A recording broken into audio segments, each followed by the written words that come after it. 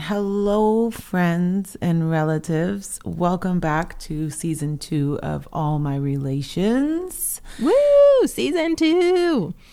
Woo! Woo! We are so happy to have you here with us. We just want to say that we love you, we're grateful for you, and we really do appreciate you taking time out of your lives to join us today. Yeah, we cannot thank you enough for the love and support for season 1 of the podcast. It was beyond our wildest dreams when we had a random phone call a year or so ago to talk about this, and to now know that we've had so many listeners, so many conversations, and the impact has just been truly amazing to us. So Wado, thank you to all of you for listening and for supporting. It's been amazing. Mm-hmm. Well, for those of you that are new, we'll take a moment to introduce ourselves. My name's Matika Wilbur, and I'm from the Swinomish and Tulalip tribes here in coastal Washington, and I'm a photographer with Project 562, a filmmaker, a writer, and the co-host of this project with Dr. Keene. Hi, I'm Adrienne Keene. I am a citizen of the Cherokee Nation. I am a faculty member of American Studies and Ethnic Studies. I'm a writer, I'm a scholar, I'm a blogger, I'm a sometimes tweeter, and I am the author of Native Appropriations, and also the co-host of this fine project. This season is broadly focused around wellness of ourselves, and how the health and protection of our lands are tied to our health and protection and well-being. To start things off for this season, we wanted to kind of talk a little bit about what's been going on in our time off, quote unquote, and sort of what these ideas of wellness and being in good relation to self mean to us right now, because we both have a lot going on. It's just, doesn't it always feel like that, Adrienne? There's just so much always going on. Yeah. Hey, it's Adrienne coming to you from April 2020. I wanted to interrupt here because this episode was recorded a really long time ago. And as a result, it might feel a little weird that the tone is relatively light and there's not a big acknowledgement of what is going on in the world. But Matika and I still wanted to offer this episode as maybe a distraction. Maybe it could be something to have in your ear holes rather than whatever is on Netflix. And also thought there might be some value in bringing y'all up to speed onto what's been going on in our lives before we launch into season 2. But she and I will come back with you at the end of the episode to talk about what's been going on lately and sort of give an update into how our lives have been post and during lockdowns and quarantines and all that has been going on. So enjoy this episode, hear us laugh and be light when life felt a little bit different, and then we'll talk to you again at the end.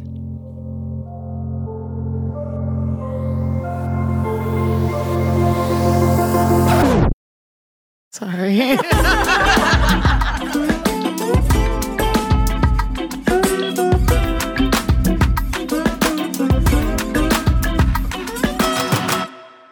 All My Relations.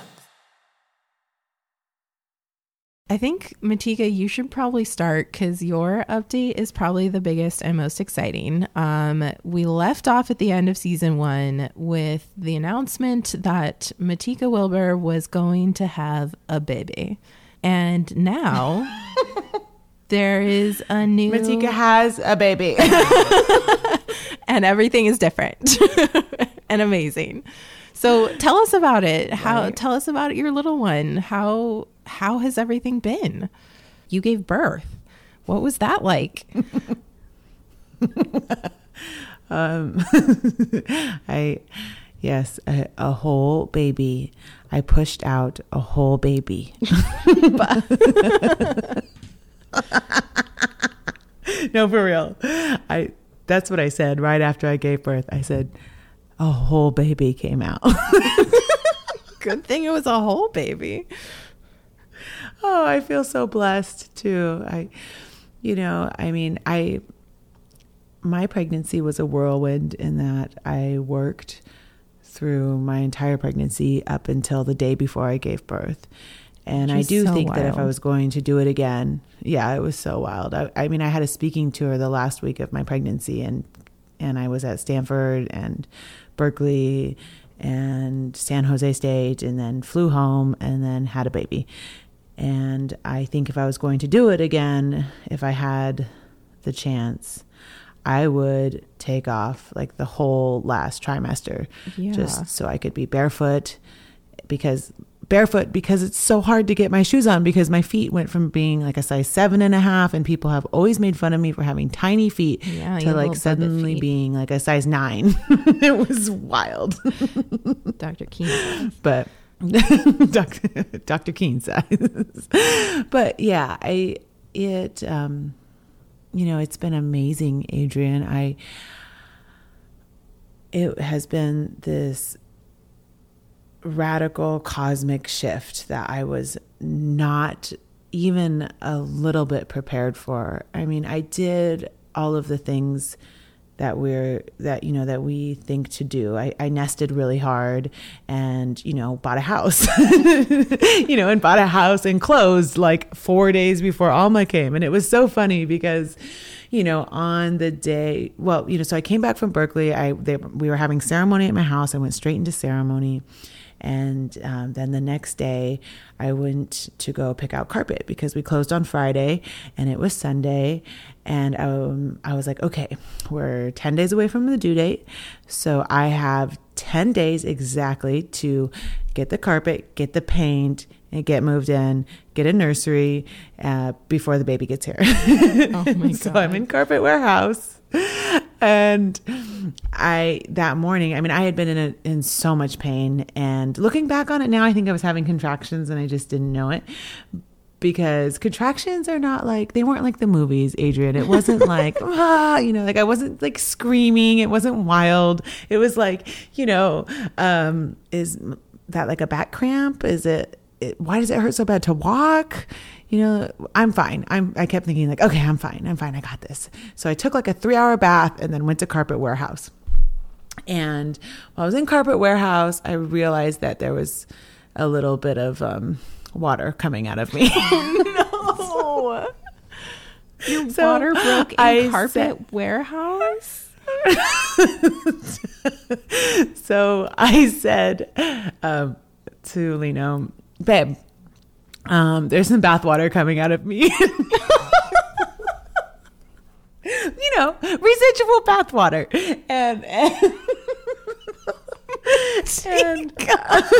And Lino goes, babe, I don't think bath water gets trapped up there. And I was like, you don't know, you're a guy. And then we proceeded to pick out carpet, and I had to drive down to see my midwife, who's in Seattle, and I was in Swinomish on the res, which is about an hour and a half from Seattle. And I really wanted to see my midwife because she is incredible and does craniosacral energy work and a number of different types of energy work. And I just was in so much pain, and I thought, okay, if I can just make it down to see Ceci, I will feel better. And I will, I'll make it through the day, and we will get this house painted and we'll get moved in. And he was like, I don't know, babe. I don't know if you should really drive to Seattle by yourself right now. And my mom was like, why? What's going on? And Lino said, well, she has bath water coming out of her. And my mom was like, what?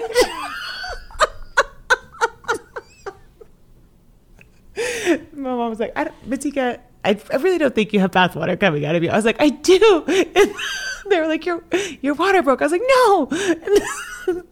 So we get in the car, and my mom goes, well, I'm just going to come with you, Matika. And I was like, no, I'll go by myself. I'm fine and I'm independent. She goes, no, I'm coming with you. And I said, well, I'm driving.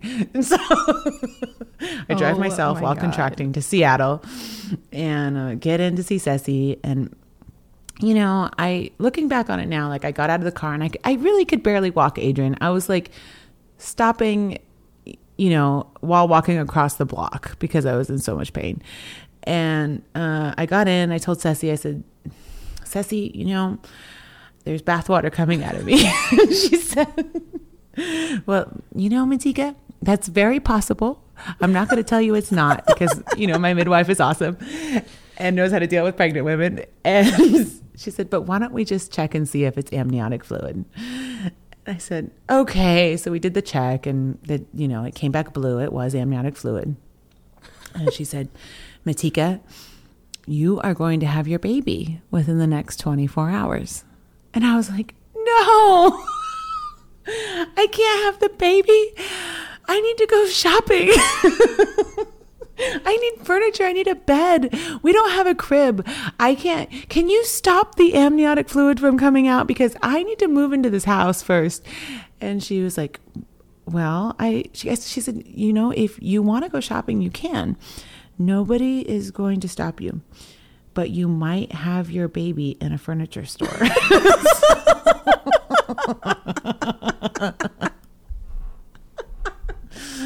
So, wow. So she said, why don't we just see if maybe, let's just see how far apart your contractions are. Why don't you get on the table? And my contractions were like 8 minutes apart. Oh my God. And you were like really in labor. I was like in labor. I was in full labor. Yeah. And I just have a really high pain tolerance, and I had been in a lot of pain because I had a complicated pregnancy. I had diastasis of my pelvic bone, my pelvis. And so it was opening kind of the wrong way and it was causing a lot of pain. So I just thought that it was just more of that pain, and turns out it was contractions. And so I call Lino and I say, Lino, Ceci says we're going to have our baby today. And he's like, I know, babe. Because I made him go to the house and paint the house. He wanted to come to the midwife with me. And I was like, you can't come. You have to go paint the house. We have to move in. So we met up with Lino and we went to the birthing center and Ceci went to meet us there. And oh my gosh, Adrienne, as I was driving back from Seattle to my house and, with contractions that were 7 minutes apart and then 6 minutes apart. And then my mom, she said to Lino, don't you let her go to the house. No matter what happens, she cannot go to the house. She needs to go to the hospital. And I was like, Lino, you are taking me to the house. Like, I am not having this baby in a hospital robe. I am not having this baby without praying first. I need to go to the ocean and pray. I need to smudge off. I need baby outfits. I had all these ideas of what I needed and wanted. And he said, okay, babe, I'll take you there. So we did. We went to the house and my mom brushed me off and sang me a song and gave me some medicine. And then my contractions were almost 4 minutes apart. So I was like, oh my God, I need to go to the hospital. So we went and I got there to the hospital. And it was so funny because when I got outside of it's the birthing center. When I got to the birthing center, my Aunt Lorraine, who is hysterical and grouchy and the head of the Northwest Indian Fish Commission and very much the boss, saw me and was like, ha ha ha, look at you waddling. Gee, you're so pregnant. And then she goes, then I started having a contraction. I was kind of keeled over and crying. And she was like, oh, it's happening. Matika, why are you walking? Get in a wheelchair.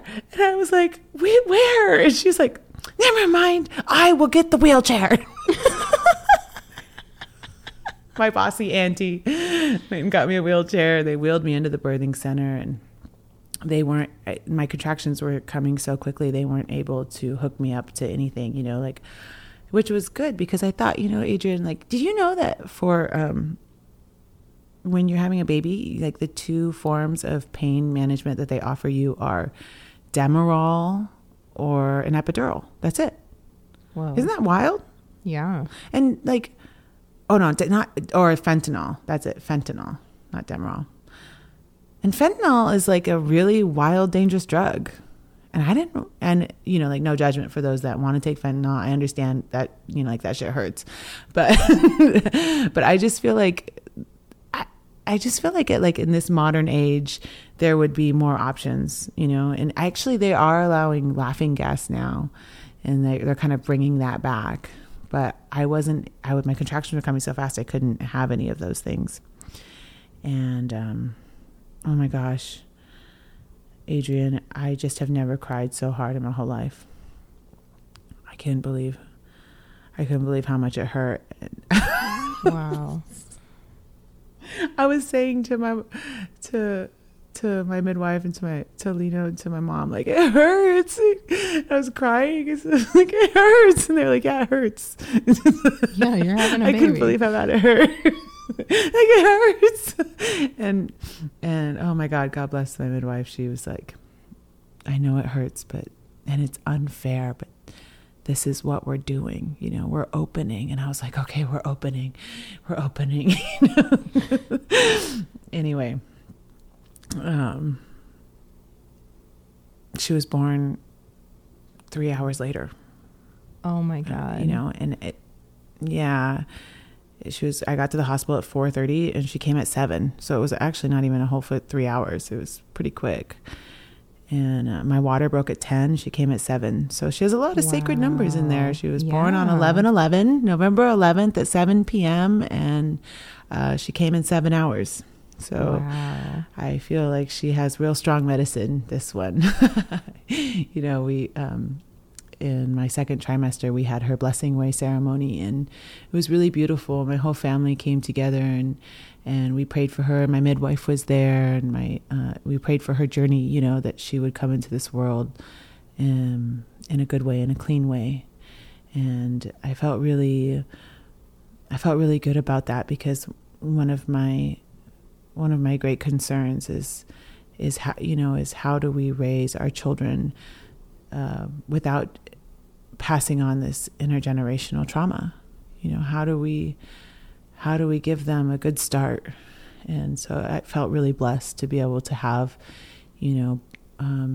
this sacred ceremony, this sacred birthing ceremony, and it really did feel like that, and it was a birthing ceremony of my daughter, but it was also, I feel like, a ceremony for myself of transformation and this massive, like radical change, where I went from being a woman, a person that identifies as a woman, to being a mother. And I know people have written great sonnets about this in poetry, and there's great writing to describe this experience, but I just was not prepared for how it was going to make me feel. I was sort of anticipating that I was going to be like these women that I was reading about on parenting blogs, and many people have warned me about postpartum depression, and I've read a lot of things and was preparing myself for, like, not necessarily feeling immediately acquainted with my baby, because people talk about that. They say, like, sometimes you have your baby and you don't necessarily feel like your baby right away, or you don't necessarily feel like you're like you settling into motherhood right away. Like sometimes we feel resentful about this shift and change. And so I was kind of thinking like that was going to be me. I didn't really feel like I haven't been one of those people. Like my sister, when my sister was young, when you would ask her what she wanted to do when she grew up, she wanted to have a baby. And she did that, right away. And when you asked me what I wanted to do when I grew up, it was like, I want to go to every continent by the time I'm 25. And I did that, So, becoming a mother is something I've always thought I was going to do, but not something that was, it wasn't like,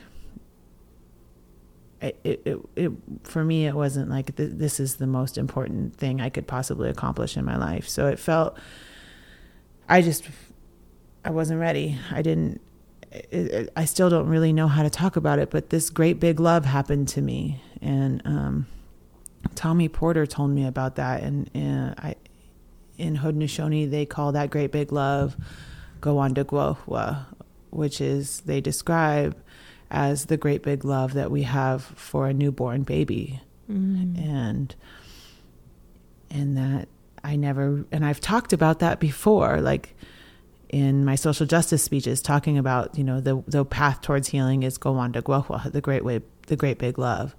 But it really wasn't until that moment that I had this precious new baby placed in my lap, that I felt that great big love, and it's magical. And I suddenly feel like I have to do better. I have to do better for community, for family, for the world, for land, for water, for her. And it's, I guess the first time I've ever loved something like way more than I love myself. So it's radical. Yeah. It's beautiful. And, and so it was really great. I had a really great team around me, and when Alma was born, my niece Quinna and I, and my mom and my cousin, and we sang her, we instantly sang her, 4 songs. We sang her a women's empowerment song and a prayer song, and so that the first things that she would hear would be those songs, so that she knows where she comes from. And then, we had her first bathing ceremony on the 4th day, and we took her afterbirth and we buried it beneath my cedar tree where my afterbirth and my mom's and my grandmother's are all buried, so that she will know that she comes from this land, so that she can gather cedar from that tree and always have a place that she belongs to. And we decided to take some time. We both took time off from work and time off from social media and from being really active, to just sort of be really close and quiet, to take some time to be with family and friends and to really welcome her. It has felt like the greatest ceremony I've ever participated in, and I was scared, because a lot of our birthing rights were removed from us, just like through the process of colonization, that we don't have a lot of indigenous birth workers anymore. We don't necessarily use a lot of our traditional birth medicines, and it's not standard practice anymore for our people in our community to have blessing way ceremonies, or to take care of the afterbirth in a traditional way, or to, have that first water ceremony for the baby. And so in some ways, we're kind of reconnecting with those ceremonies that have been sleeping. And so I feel like in a lot of ways I'm doing my part of reinvigorating and a part of our culture that has very much been taken away from us. And it's like birth is political also, and it's dangerous and scary, and for me it was very difficult because, IHS doesn't cover birth, so when I went to the IHS clinic in San Diego, and because I'm geriatric, because I'm 35, I can't believe they called me that, like the geriatric pregnancy, I'm considered high risk and needed to have all of this extra care and attention, and none of it was covered by IHS. And that was just so unbelievable to me. And and so I'm not surprised that we have this very, that we have high rates of problems with reproductive justice. And that's a topic I really do hope to get into more, in season 2. But, yeah, I've started, it's changed the way that I think about how I'm meant to interact with the world. Anyways, enough about me, Adrienne. Tell me about you. Yeah, I have been off of social media for almost 2 months. And by the time you are listening to this, I'll probably be back on. But that was a decision that I made kind of on the fly. I had come back from a meeting in New Mexico where I was spending time with some of my friends, and we had been talking about just social media in general. And I was realizing that I was kind of struggling with a lot of things in my life. For the listeners who are in academia, you know this stage of life. I went through reappointment this fall, and reappointment is like the midpoint to tenure.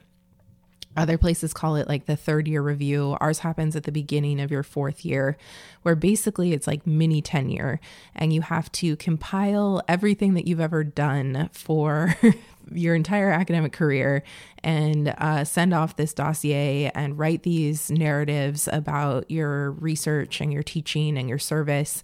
And those go to, at my institution, something called the Tenure Promotion and Advancement Committee, TPAC. And your department has to vote on it, and then TPAC votes on it. And if everyone is in affirmation, you are reappointed for 4 more years. And I will go up for tenure in 3 years. And then you get a bonus year in case anything goes sideways. It's a lot. That was probably too much information, but I had to go through this reappointment, and it was really, really, really stressful. And it caused me to question every decision that I have made in my academic career. It made me feel really insecure about my publishing record. It made me think that I had made wrong choices around how I spent my time.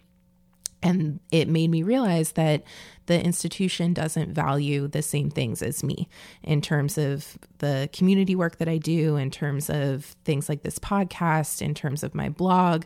These things that I spend so much time on and see so much value in are not easily quantified by a university that works on metrics that were developed 100 years ago.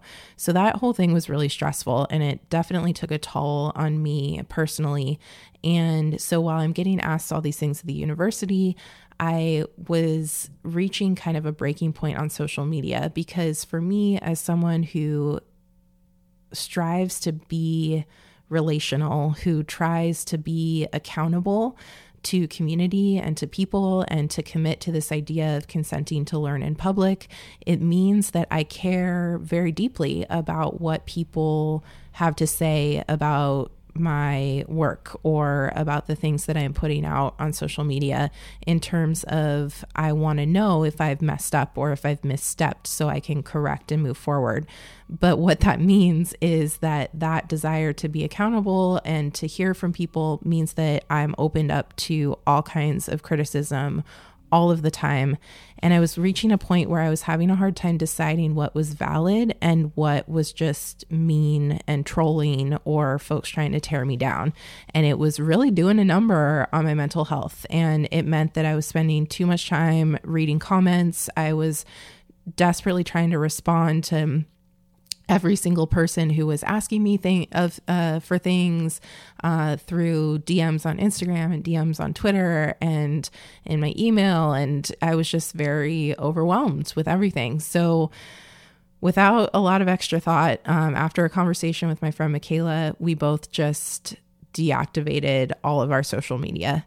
And I kind of ghosted everyone. I didn't make any announcement that I was going to do it. I didn't really talk to anyone about it. I just did it. And so all of my accounts just disappeared. And it was funny because there were people who were like very concerned because I'm someone who lives a lot of my life online, or so folks think. And so all these people started sending me messages and are like, "Are you okay? What's going on?" And I was like, "No, I just need a break."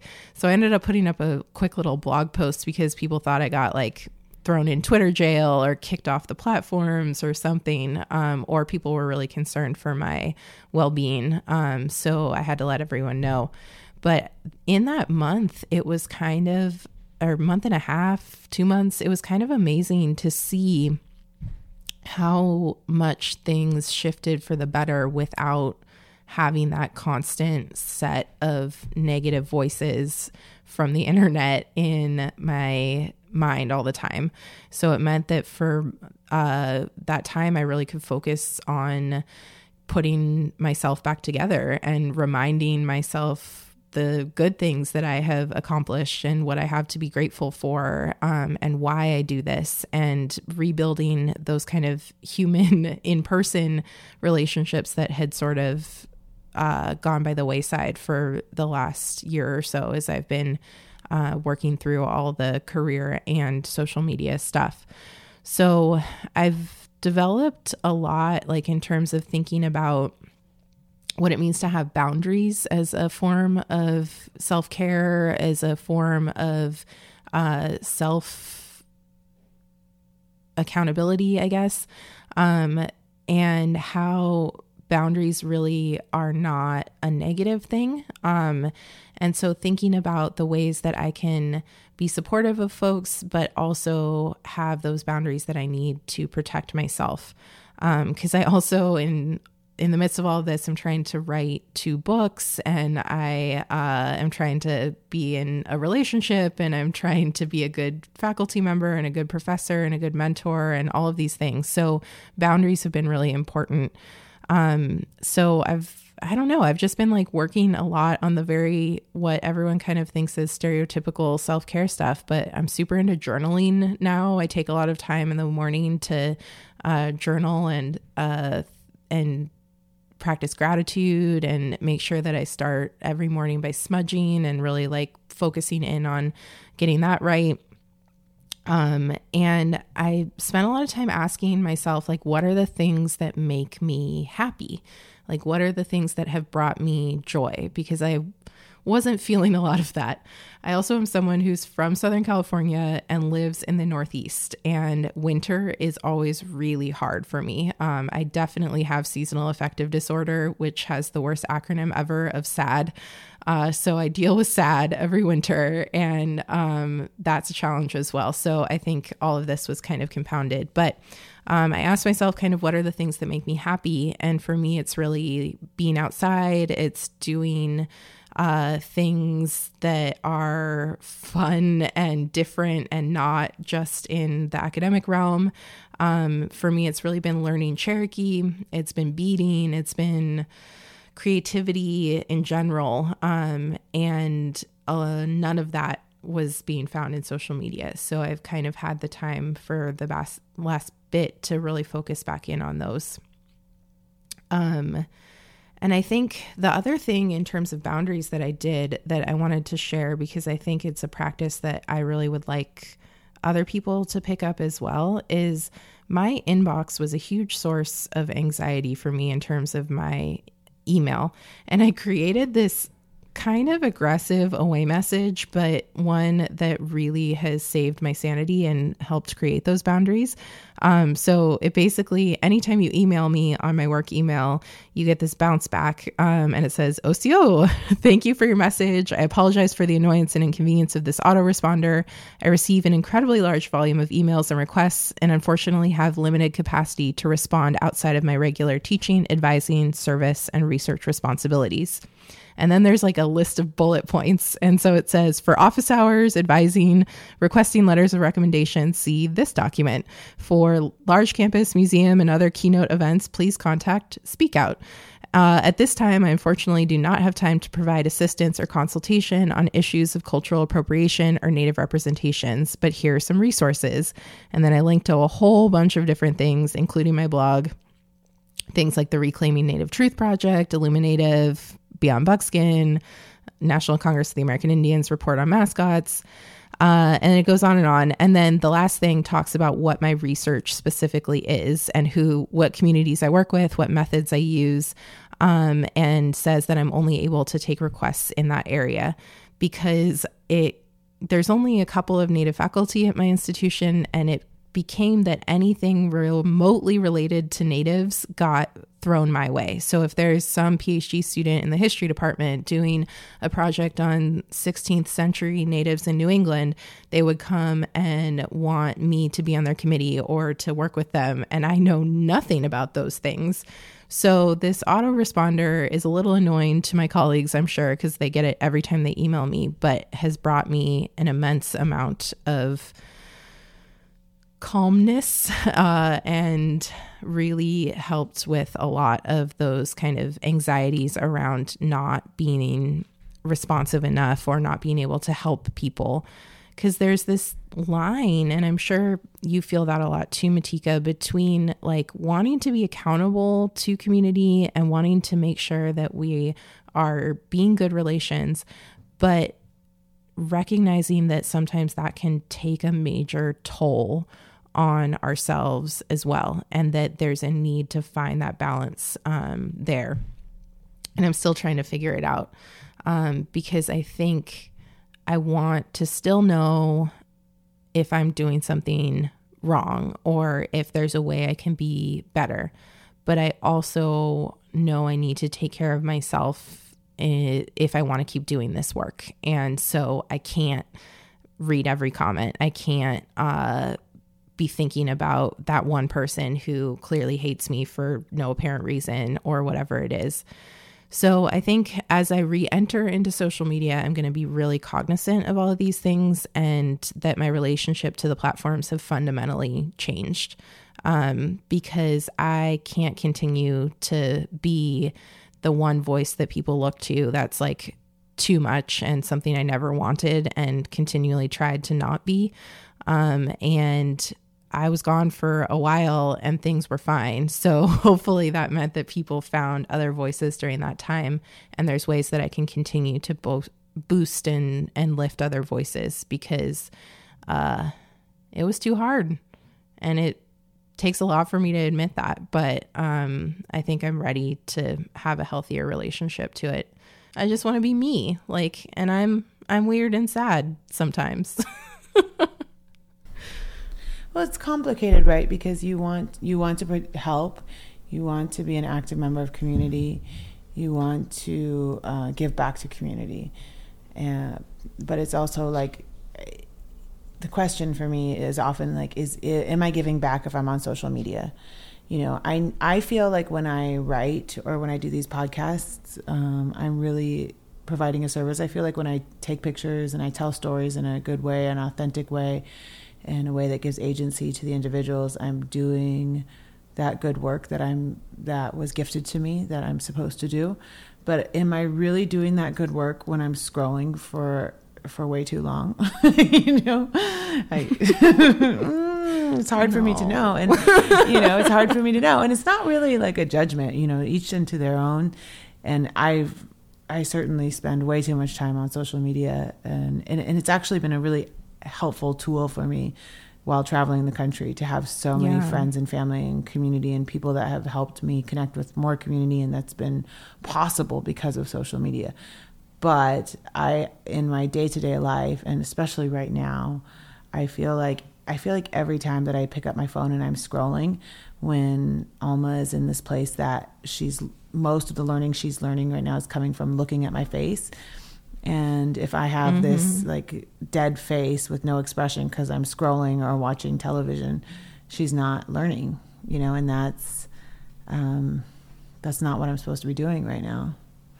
That's not actively supporting community, because the way I can really support community is by raising a really healthy baby, and so I can totally relate to what you're talking about.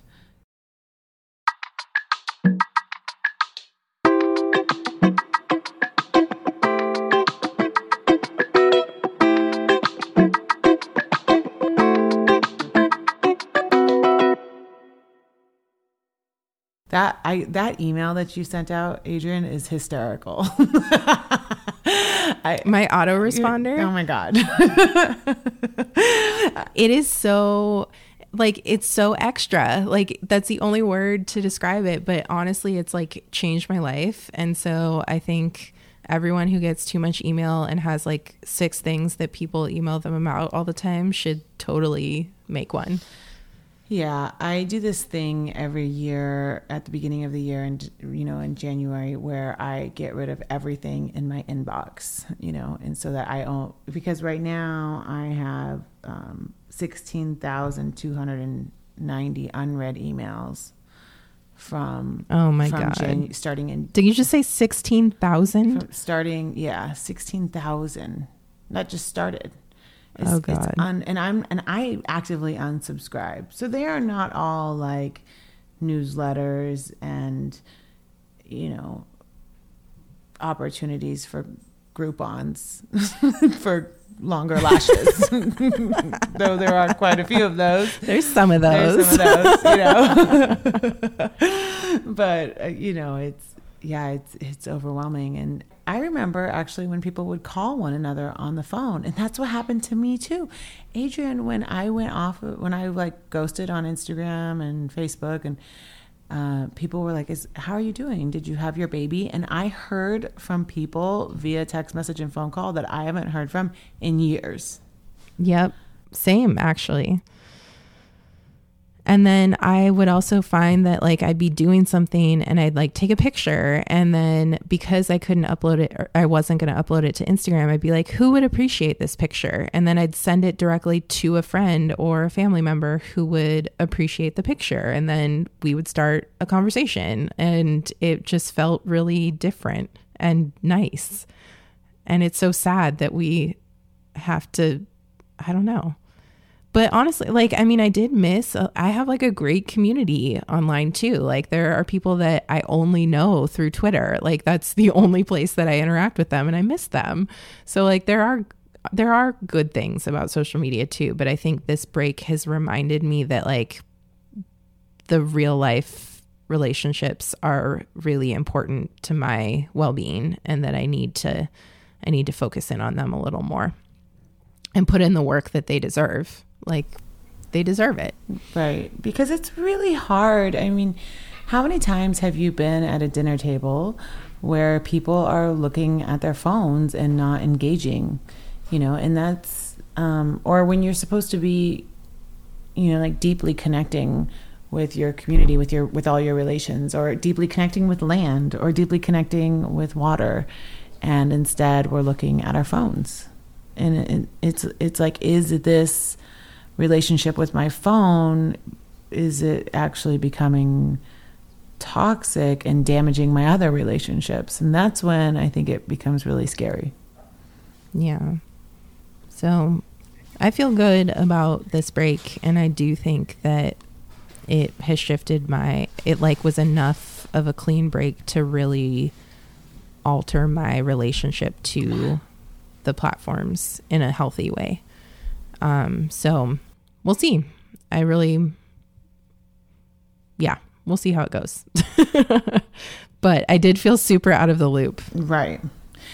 I did subscribe to the New York Times and started reading the New Yorker way more frequently. I did find that I have much more time to read and read out loud. It's one of my favorite things to do.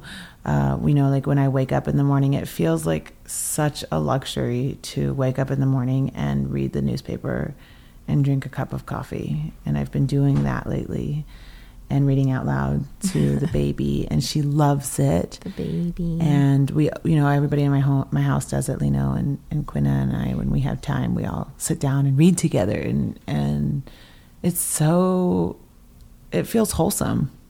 It feels really wholesome and long overdue. So I would be really interested to hear from the people that are listening how their relationships are impacted by social media, or their relationships are impacted by their phone. I think that there's a lot of people that can relate to this. And I will say one other thing that I have noticed in this time away is that I have been reading the news a lot. And I also have been noticing that mainstream media does not cover Native issues in the way that Twitter does. I got back on Twitter for a little bit, and all of a sudden was seeing all this stuff about blockades in Canada and all of these things going on around pipelines and all this stuff that literally had not crossed any of the media outlets that I was reading on a daily basis. So I think that is one thing that I need from social media, is that constant news source of like what's going on in Indian country, because we don't get that from the New York Times, unfortunately. You're right. You're so right about that, Adrienne. It's so true. I don't know who said it first, but it's definitely true that it's, indigenous erasure is visceral racism. And that erasure is constant unless we're getting news from one another, because the people in power and making the decisions about whose story gets told and how it gets told is certainly not coming from within our own community. And that's why there's a need for a podcast like this, because we deserve to hear from one another, and we need to, because without each other's stories, it's like we're going backwards and we want to go forwards, so. And here is current Adrienne back again, wanting to interrupt and sort of bring us back to what's going on now. And I actually think that's a nice place to transition and thinking about our need for one another's stories. And so, Matika, welcome to current day. Things have been wild and weird, and you put together a beautiful episode, a bonus episode about what's been going on in Indian country and the response. But how have you been doing? How's life in Seattle area, where we all know was kind of hit really hard by a lot of this? Well, this week has been particularly hard for me because my aunt passed away from the coronavirus, and we buried her on Tuesday, and I've been really heartbroken actually about it.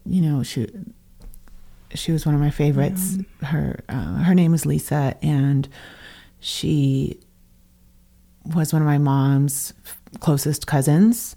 So she's actually my cousin, but she always insisted that I call her auntie because that's the Indian way. and she worked in my mom's restaurant with us. And we always used to joke that my mom only had a 2-butt kitchen. Like it was only big enough for 2 Indian butts to fit in. And that one of these days we were going to have a 6-butt kitchen. and she made fry bread at my mom's restaurant for many years. And then we worked in the gallery together.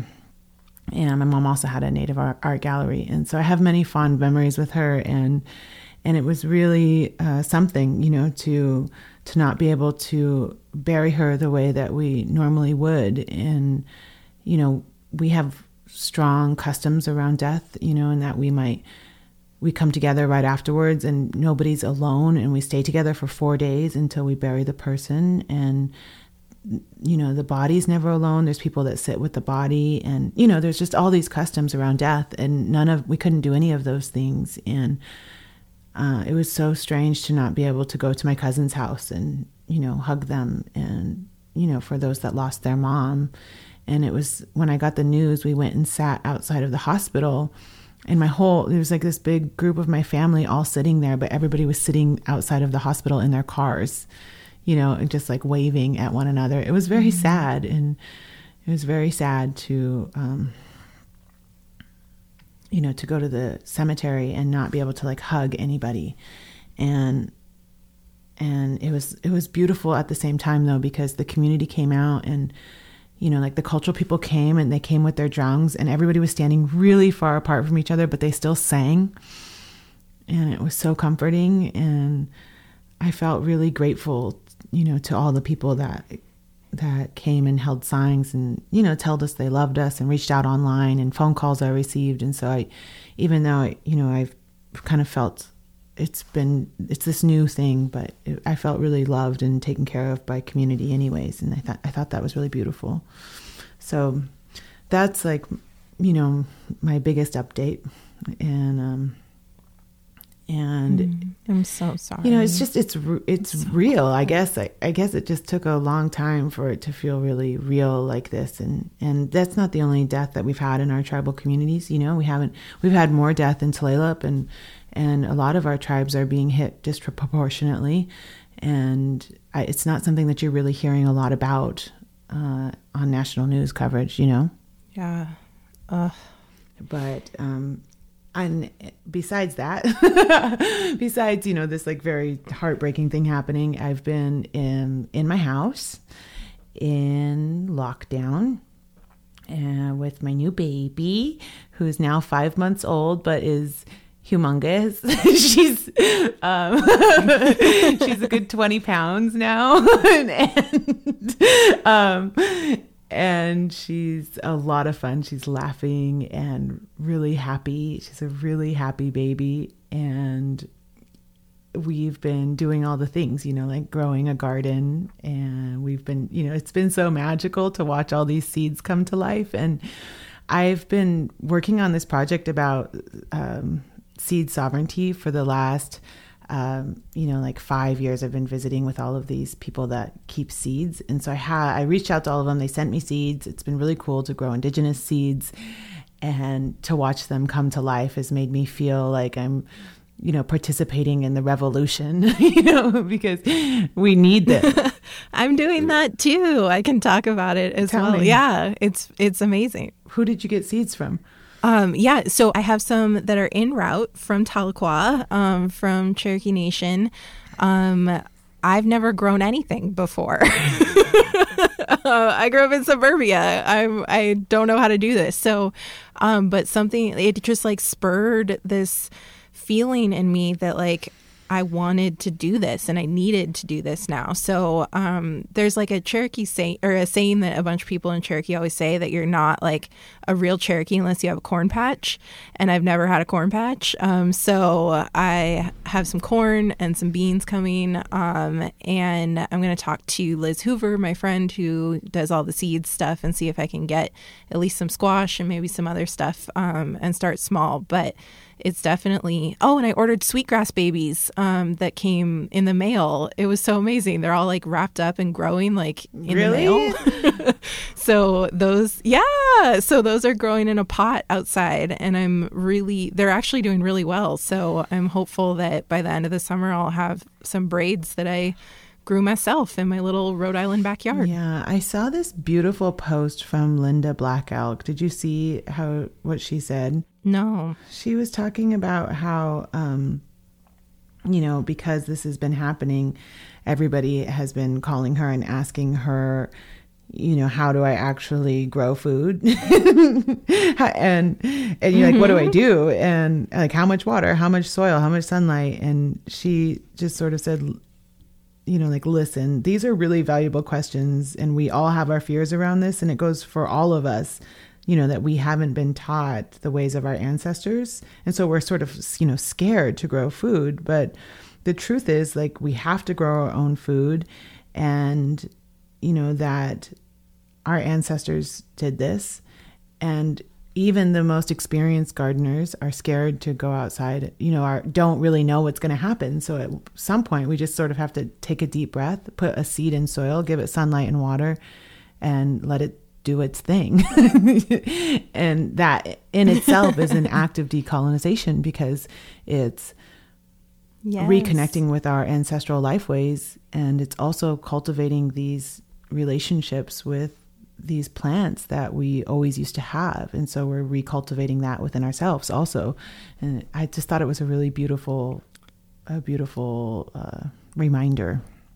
It made me feel like empowered in these moments where I feel very powerless during this virus. There's not really a whole lot I can do besides stay home. Right. And I think that's kind of been the theme of a lot of like I think indigenous knowledge and like a lot of the sort of cultural practices that we have, like a lot of them are things that take a lot of time and need to be done slowly, or take a lot of practice in order to become proficient and good at them. And in my prior to lockdown life, I really didn't have time for a lot of those things, or I told myself I didn't have time for a lot of those things. And it's been fascinating to me. This period of time now that I'm home is the longest I have been in Providence without leaving since I moved here over 6 years ago. This stretch of time. And at first that made me really anxious because I'm so used to like always having my suitcase half packed on my floor, like what's the next thing, where am I going? But to have the time to just sort of be still has been a very strange gift in some ways. Like I've been making baskets, I've been embroidering, I've been working on Cherokee language stuff on my own, I've been baking, I've been making all these plans for the garden, like things that really beading, like lots of beading. And these are things that just necessitate like being still and taking time and learning progressively. And I really have been grateful for that. And I feel like that's been something I've seen reflected throughout a lot of my Native friends, is that a lot of folks are taking this time to do those sort of art forms or reconnecting with the land that they live on in ways that they haven't been before. Like everyone's going for a lot of like walks and hikes and like looking for being outside. I found cedar in my backyard. I'm really embarrassed to say that I didn't even know the tree that had been in my backyard as long as I've lived here is a cedar tree. Like that's embarrassing. But like just those little things of like finding wild onions in the state park when I went for a walk and like that kind of stuff, to be able to connect in different ways with the land around me, I think has been really valuable. Yeah, it's a total adjustment. I mean, I haven't been in one place for this long in over 8 years. It's your entire been adult 8 life. years since I've spent this much time in one place. And actually, for me, it's been this wild awakening. Because I went through this phase with social media, since we talk about social media in this episode, where I just kind of stopped sharing all the things that I was doing because I felt really guilty about having the privilege to do these things, to travel and see new things and meet new people. And I felt like this sort of like embarrassment, like I shouldn't constantly like tout on social media, like, oh, look at these beautiful trees, and oh, look at this beautiful land. And since I've been home and I've been on social media more than I have been in years, I've really appreciated people sharing positive, beautiful things. And it kind of has brought me full cycle to remembering why I did this project in the first place, was so that we could showcase the beautiful, empowered, incredible Indigenous stories from throughout Turtle Island for those that don't have the opportunity to do those things.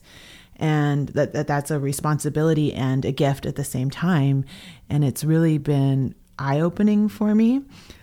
So I've decided, okay, I'm going to start sharing more stories from that which I've collected, and images, and I'm going to start doing that every day, and sort of recommitted to offering that sort of service of uplifting imagery, so to speak. And I got to tell you though, Adrienne, like I've been home more than I've been, and I feel like I've been way less productive. Like I think it's awesome you're doing all those things. God, absolutely. But it's so hard for me to get anything done. No, but I mean, like, I don't know why. I don't know why. I mean, I'm doing those things, but like I also technically still have a full-time job right now that is not baking bread and embroidering and making baskets. I am still a professor who is teaching 2 classes and has a book that is 2 books that are overdue and has all these things. And I have felt like my brain is just broken. I can't concentrate on anything academic at this point. Like, I pick up articles that I used to be able to read in like an hour, and it takes me an hour to get through the abstract. I try to like write words, and before I could just bust out entire, 2,000 word blog posts in an hour or two. And now I sat for an hour and a half with my students, and I've been doing community writing time over Zoom, which has actually been really nice. But I sat for a whole session and wrote like a sentence. So there's definitely like, while there are beautiful things, like the stress of right now is very real inside my brain. And I am very aware of that as well. And I now spend most of my time in a converted storage closet that is now my office in the basement. So like, things are just very different. So there are beautiful and amazing things, but it's also really, really hard.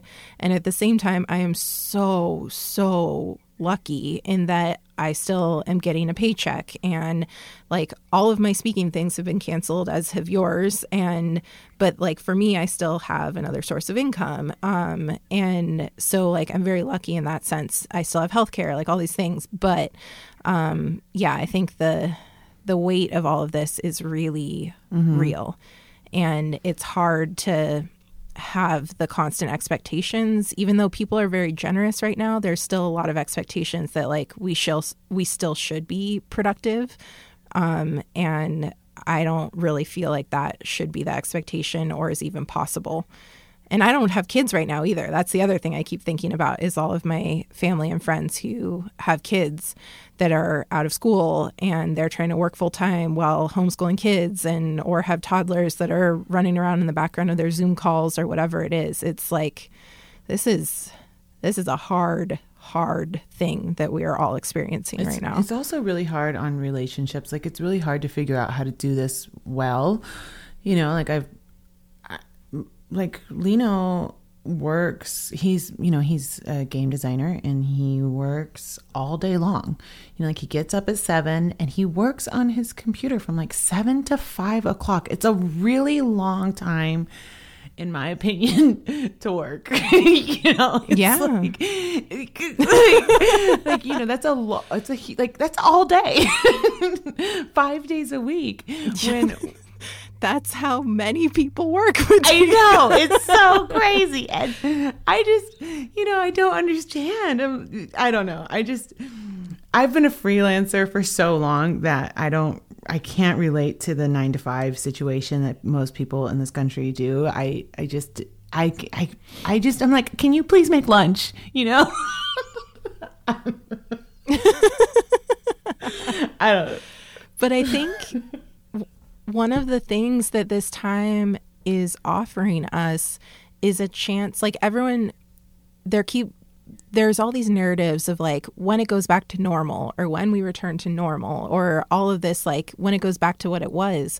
But what it was not good for most of us. Like, we live in a very unequal and dangerous society for the people that we love, who come from our communities and hold these marginalized identities. And so right now is giving us a chance to think about, like, what are the things that we want to return to, and what are the things that we don't. And it's been interesting to see, like, yeah, I do miss traveling to a certain extent, but I also realize that there is a lot of value in being able to have a smaller and quieter life on some level. Or I used to say yes to all kinds of things, of people asking for demands on my time or whatever it is. And I'm realizing that there's a lot of value in being able to say no to certain things, or when I don't have all those extra challenges like pressing on my time. I don't know. I think as a whole, like as a society, I hope that we can use this time to like imagine a future that doesn't look like what we had before, in a good way. Like, not like things are never going to be normal again, but like maybe normal wasn't so good. Yeah, I loved if that makes sense. In the last episode, Dallas talked about that, like, how are we going to imagine a new future, and I'm really tired of hearing people say, I want things to go back to normal. There's going to be a new normal, if you will, but we have to come together as a people with one mind and one heart and really participating in this national dialogue. And, I think of this experience that we're going through right now of pandemic and virus as a consequence to our own behavior, to the way that we've been living. And we have no choice but to reevaluate. It's like fundamentally, this is exposing the flaws in our society. And people deserve the right to safety. They deserve the right to healthcare. They deserve the right to have food in their belly. And we are not a society that actually believes that. And we can really see that now, and I've also been just like racking my brain about how to be of service during this time. What is the best way to be a good relative? And I've been trying to think of ways to do that. And I see outstanding members in our community doing really good work. I think of like Matt Remley here, who's an activist in the Northwest, who's been, delivering food to all of these different communities, and Sunny Red Bear, who's doing the same in her territory. And I know there's incredible organization happening for Navajo Nation. And I feel really proud of our relatives that are really doing that good work. And it's pointing to the fact that our native communities know how to support one another. Like the way that our communities are structured is a structure of mutual aid, of supporting one another, of redistributing resources to folks who have less, of like all these things that the broader world really needs right now. Again, like with so many things, Indigenous knowledges and communities really like offer those lessons. And it has been amazing to see like the way my very urban neighborhood is coming together. And like I've been hanging out with my neighbors more than I ever have. Where anytime we need anything, we text each other and are like, hey, do you have a light bulb? Like, hey, I bought 50 pounds of flour the other day, which is a whole other story. But I've been like redistributing flour all over Providence. So I've been dropping off flour at friends' houses along with like methodology books for my grad student and things like that. So, and these are things that I like have learned from my family growing up and like from my aunties and my grandma. Like that's just what we do, is support one another. And I think that's really beautiful too, to think about those lessons that we can draw upon from what we've always known. Mm-hmm. Well, I think that's a really good place for us to talk about the rest of season 2. What do you think, Adrienne? Absolutely. And as we alluded to at the beginning of the episode in pre-current time, the themes of this season 2, as we kind of stepped back to think about the interviews that we had done, they really do center around broadly this idea of wellness, which might have something to offer us during this time. And some of the themes might really resonate too as well. So what does it really mean to be a good relation to our bodies, to our families, to our minds, to our spirits, to the land, and to one another, as we always say. And to our quarantine partners. Poor Tyler. Yes.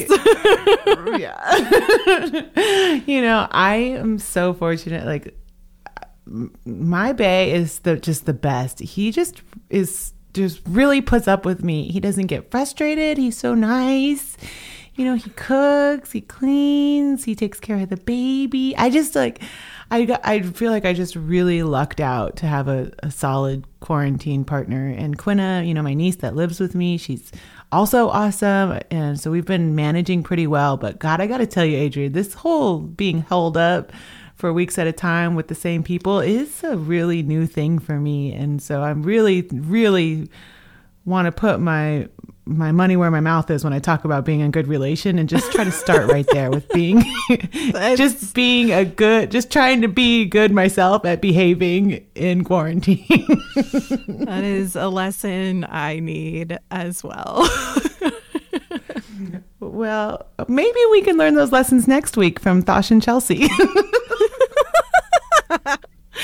Right. So we're going to be coming back in about a week with an interview we did a while ago with Thosh Collins and Chelsea Luger, who run the amazing Well for Culture initiative, which you may have seen them on the Instagrams, or recently they were in the New York Times in an article about food sovereignty, which was pretty cool. And we talked to them about this idea of whole family wellness. So what does it mean to think about wellness from that kind of holistic, entire family perspective? So that's what we have coming up for you next. And then we've got at least 4 more episodes of content that we've recorded months ago that we're going to be releasing about every week or so, maybe every couple of weeks for the remainder of the season. Yes. So we hope that you'll stay with us. Thank you so much for joining us. And thank you to the people that make this possible. Mr. Teo Shantz, our right-hand man and guy that does everything. Thank you. Everything. Thank you to the Wisteria Fund. Thank you, Sierra Sana, for the episode art. Thank you to our Patreon subscribers. And most of all, thank you to our listeners. We love you. We love you so much. Please take care. Please hold each other from afar. And we send all of you good thoughts and prayers during this really weird and strange time. All my relations.